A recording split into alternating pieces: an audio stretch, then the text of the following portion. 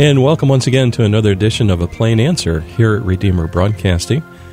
I'm Dan Elmendorf. Joining me on the phone line today is Pastor Ben Miller. He's pastor of Trinity Church on Long Island. Pastor Ben, it's an honor to have you on with us today. It's great to be back, Dan. Thank you. Before we open the mic, and in several emails prior, we discussed what we were going to be working on today, and we settled on the idea of leaving the work of the kingdom in the hands of the next generation, seeing the fruit of our labors entrusted to our children and our children's children. And you suggested that we kind of launch our discussion by looking first at Deuteronomy 6, verses 4 through 9. So, Ben, maybe you can get us started now, and we'll start talking about this. Yeah, well, in the Old Testament, Deuteronomy is a pivotal book, obviously, in that it's Moses' last sermon series, if you like, to Israel as they're about to finally go in and possess the land of Canaan. And one of the critical moments in that book comes in chapter 6, where Moses is really beginning to expound kind of the bedrock of what life in this new kingdom is going to be, how it's going to shape up. And it begins with households. It begins with parents and their children. And you have that kind of programmatic, what's called the Shema, Hear, O Israel, the Lord our God is one, and you shall teach these things to your children and children's children, essentially, taking the Torah, the instruction of God, and write it on your hearts, write it on your hands, write it on your doorposts, talk of these things as you sit in your house, walk by the way, lie down, rise up, love God with all your heart, and teach that to the next generation. So, there are a lot of other things said in that book about how the society of this kingdom is supposed to be constructed, but it all begins in households that are nurseries of the kingdom. And if we're tempted to dismiss that as maybe just something distinctive to Moses' ministry or Israel, I really think that reappears very, very clearly in the New Testament scriptures as well. It's always been so interesting to me that in at least Ephesians and Colossians, these two books that are just such compressed descriptions of both what God has done for his saints in Christ and what God calls his saints, how he calls them to live in Christ. In both of those epistles, Paul begins the letter, of course, with all of these exalted descriptions of God's love and kindness and grace to us through Jesus.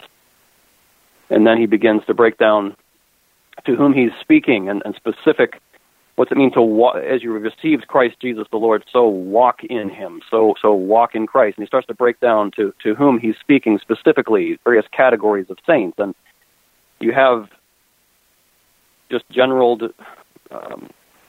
things said to all believers, putting off the old ways of the old self and putting on the new self in Christ. But then in specific categories, wives, husbands, parents, and children. And children, obey your parents in the Lord. Parents, bring your children up in the discipline and instruction of the Lord. It's so very clear that Christ is the context in which all of us, from age 1 to age 81, are growing and learning to walk. And so, I think that household kind of center foundation is there in both testaments. Yes, I'm glad you mentioned that.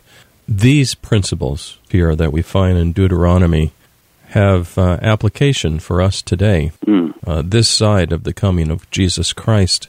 And our Lord is intimately, very, very interested in our children and our children's children. The raising of a child, that's not a part-time effort, is it? Well, yeah, certainly not. My wife and I have 4 children, and it's I mean this in the best sense. It's really all-consuming. And in a sense, it should be. I mean, if we really believe that the kingdom of God is the big thing going on in the world, that God has this mission that he's reclaiming his human race. He is restoring through Abraham's seed the ruin that Adam left us with. I mean, that's an ongoing work over time, and so we should be really caught up in when we pass from the scene, when our time on the stage of the world is over, the kingdom's going on. And so, yes, there's a concern for seeing those who are lost brought into the kingdom, and that's a kind of generational work. But certainly, it's going to be, just from the standpoint of our witness, if our children are not brought up in the things of the Lord and don't see the beauty and glory of God's kingdom, I often wonder how we expect to make this attractive to those outside the church when our young ones growing up, if we're neglecting them and if their hearts are growing cold to the Lord, what's that say to those from outside? And so, I would make the case that raising our children to serve God after we've passed from the scene is actually central to everything the gospel's about, central to everything the mission of the church is about. Yes, yeah, for sure. The notion, maybe you can help us here. Prior to turning on the mic, I also was just reviewing really quick Paul's writing to the Romans, talking about us Gentiles being grafted in. Yeah. And sharing this nourishing root of the olive tree, how that we're not to be arrogant toward the branches, but is it appropriate, therefore, that the Christian be called the Israel of God? I do think so. There's a lot of debates about this that we don't necessarily need to go into here, but I think just the fundamental model and metaphor that Paul and other places in the New Testament, Peter, sets before us, is that this Israel of God in the Old Testament, this called people, physical descendants of Abraham, over time, there was this believing remnant, especially in the time of the exile, all the way down to the time of the Roman Empire when Messiah finally comes. There's this believing remnant who is faithful to the Lord and continues to wait for Messiah. And, the Gospels show this kind of complex encounter of Messiah with the Israelites. You have those who become disciples, you have the believing remnant, and then you have especially the leaders, the Sanhedrin, the Pharisees and Sadducees and others, these kind of power brokers of the Israelite religion and kind of political entity at that time. They are just absolutely hostile to Messiah. They reject him. And eventually their house is left desolate. But this believing remnant of Israel, these true Israelites who follow their Messiah, who believe in him, become the seed of the church. And then Gentile branches are grafted in. And so we are joined with this stump of believing Israel, and we become part of this tree.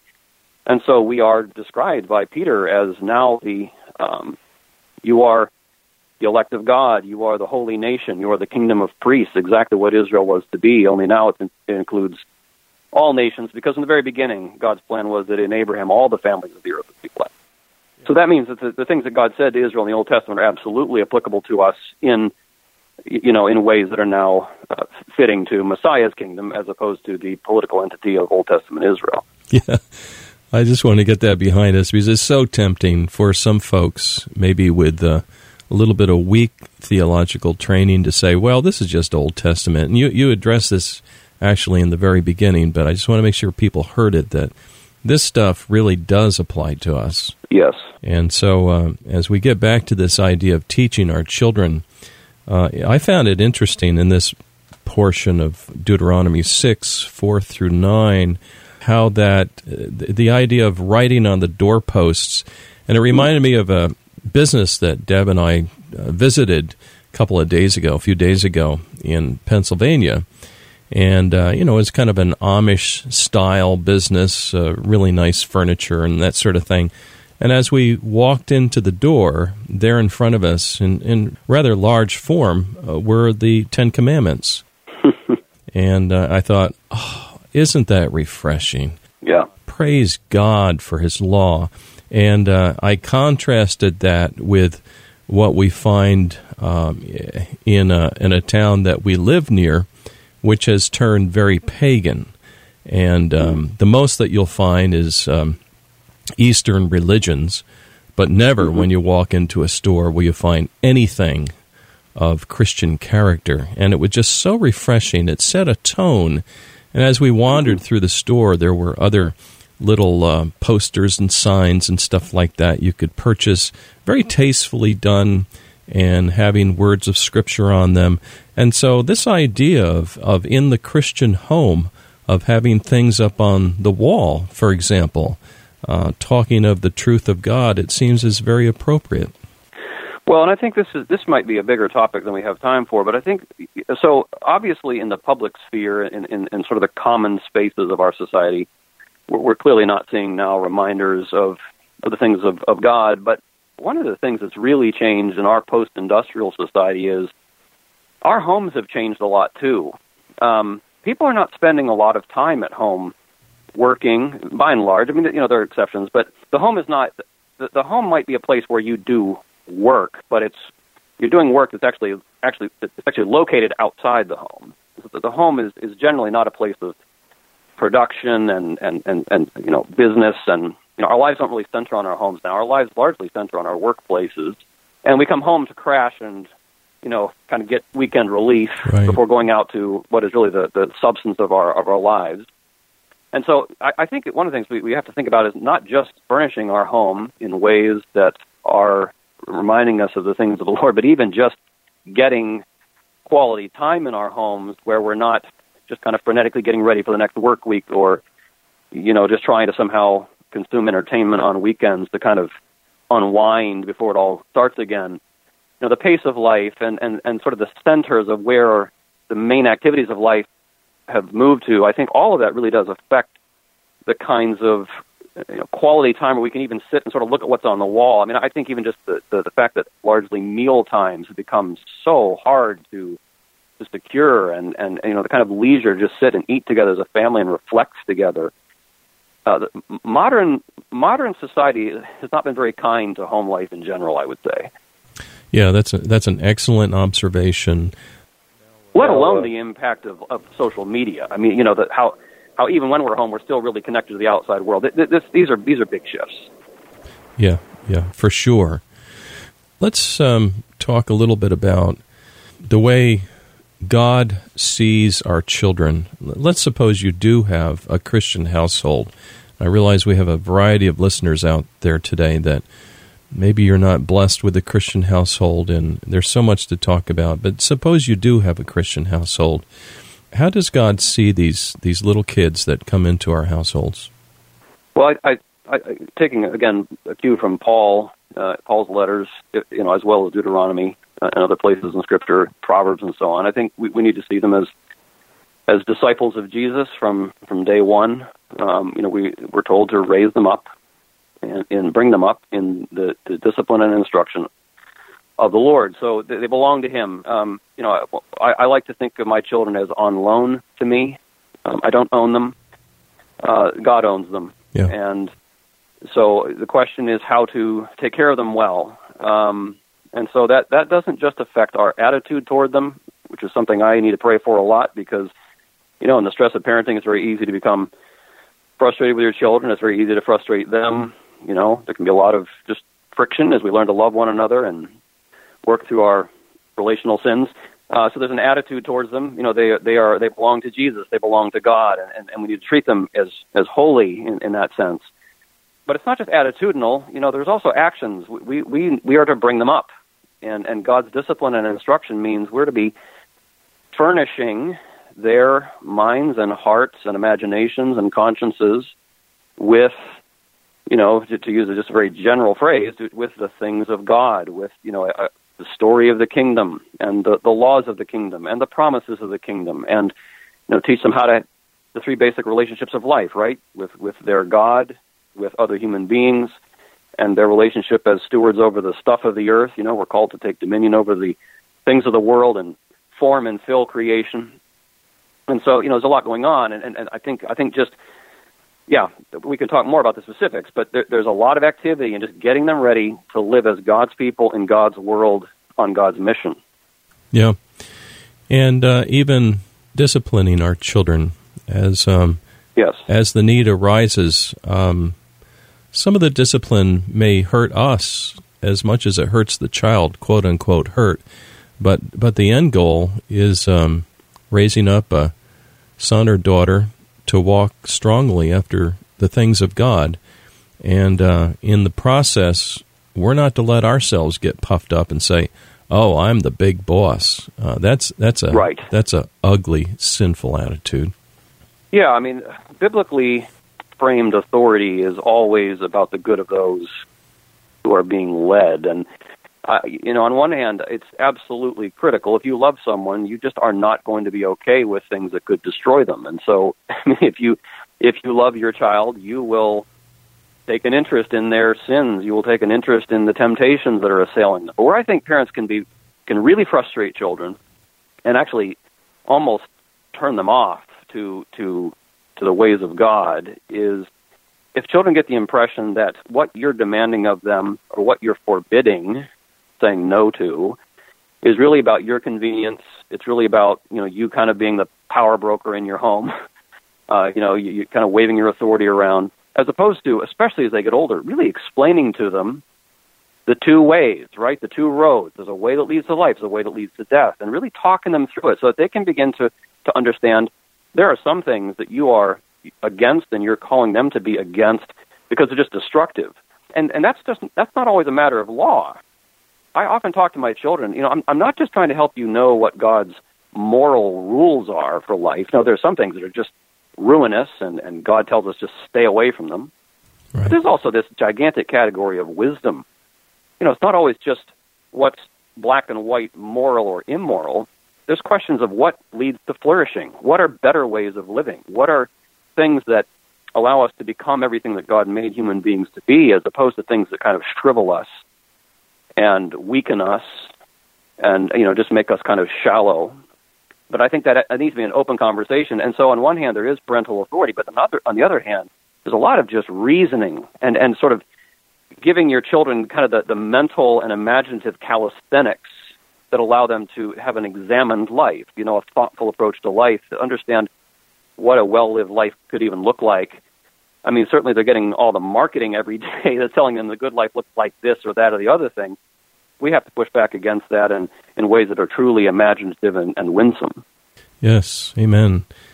We could talk for hours, Pastor Ben. Today we're talking with Pastor Ben Miller, senior pastor of Trinity Church, Long Island, New York. And let's talk about the creation mandates, maybe 2 minutes on each of them. Worship, the work of forming creation, and the work of filling creation. So we've touched on this already. As I understand the original design in Genesis for humankind, there are these three mandates.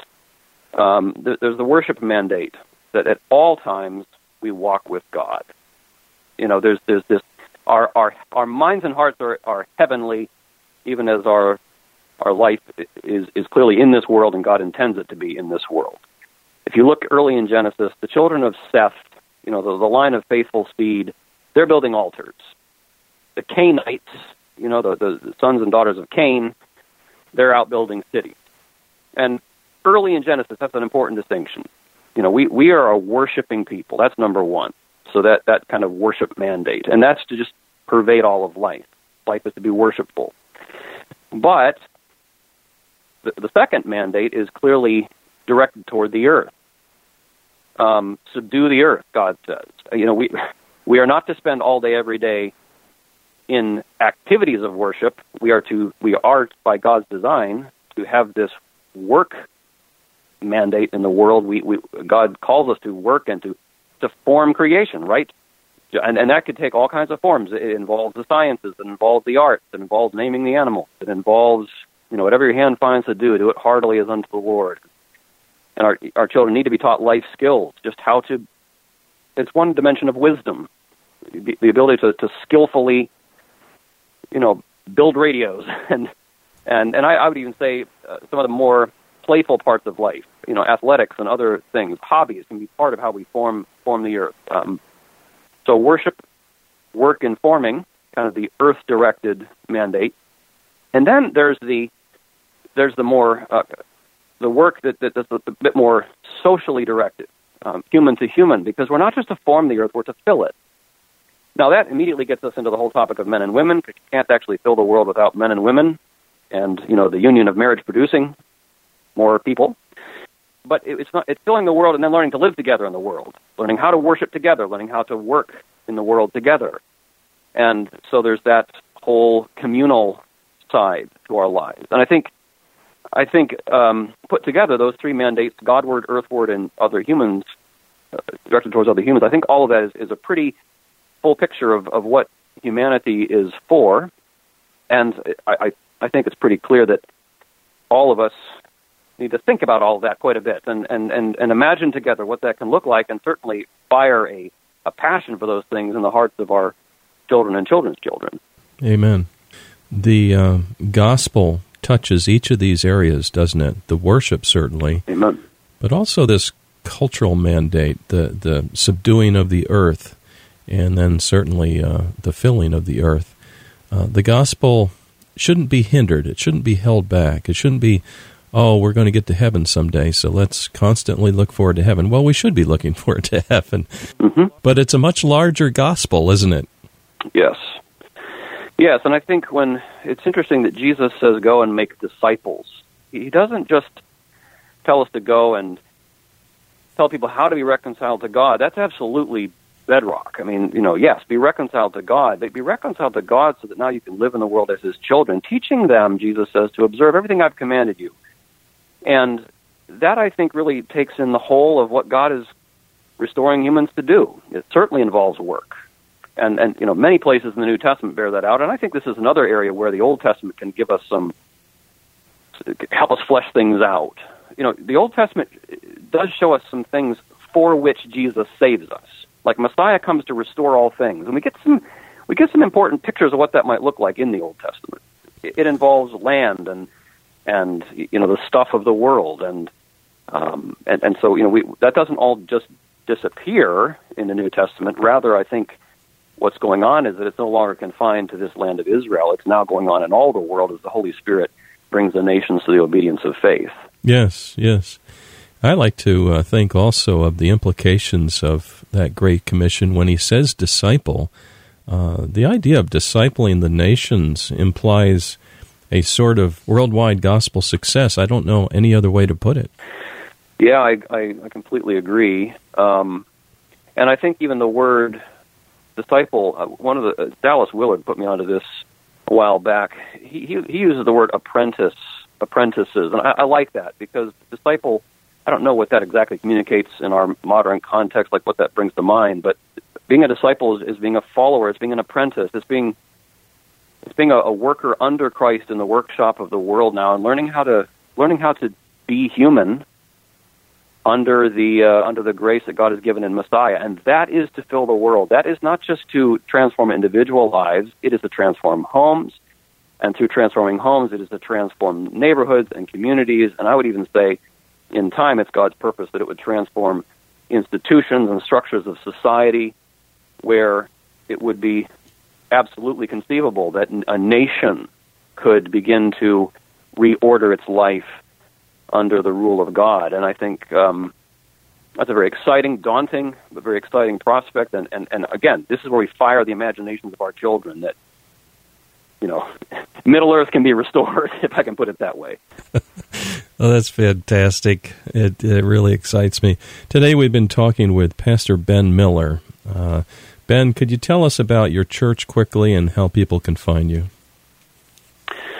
Yeah, we're a little congregation in north central Long Island, and people can certainly visit our website at trinitychurchlongisland.com, or they can reach out to me. Our phone number is 631-629-4528, and we'd be very glad anyone's in the area come visit us, or if you live here, we'd love to get to be friends. And I think you'll find a congregation of people that are thinking about this stuff and talking about it a lot, and seeking to try to work it out in our everyday lives, and leaning on God's grace as we try to do that. Yes. And sometimes, quite often, in fact, on a Tuesday night, we'll carry your sermons on proclamation here on the Redeemer Network, and we always enjoy hearing you on the air. Praise the Lord. Pastor Ben Miller, thank you so much for joining us. It's been a privilege, Dan. Thank you. And dear listener, please join us next week at the same time for another edition of A Plain Answer.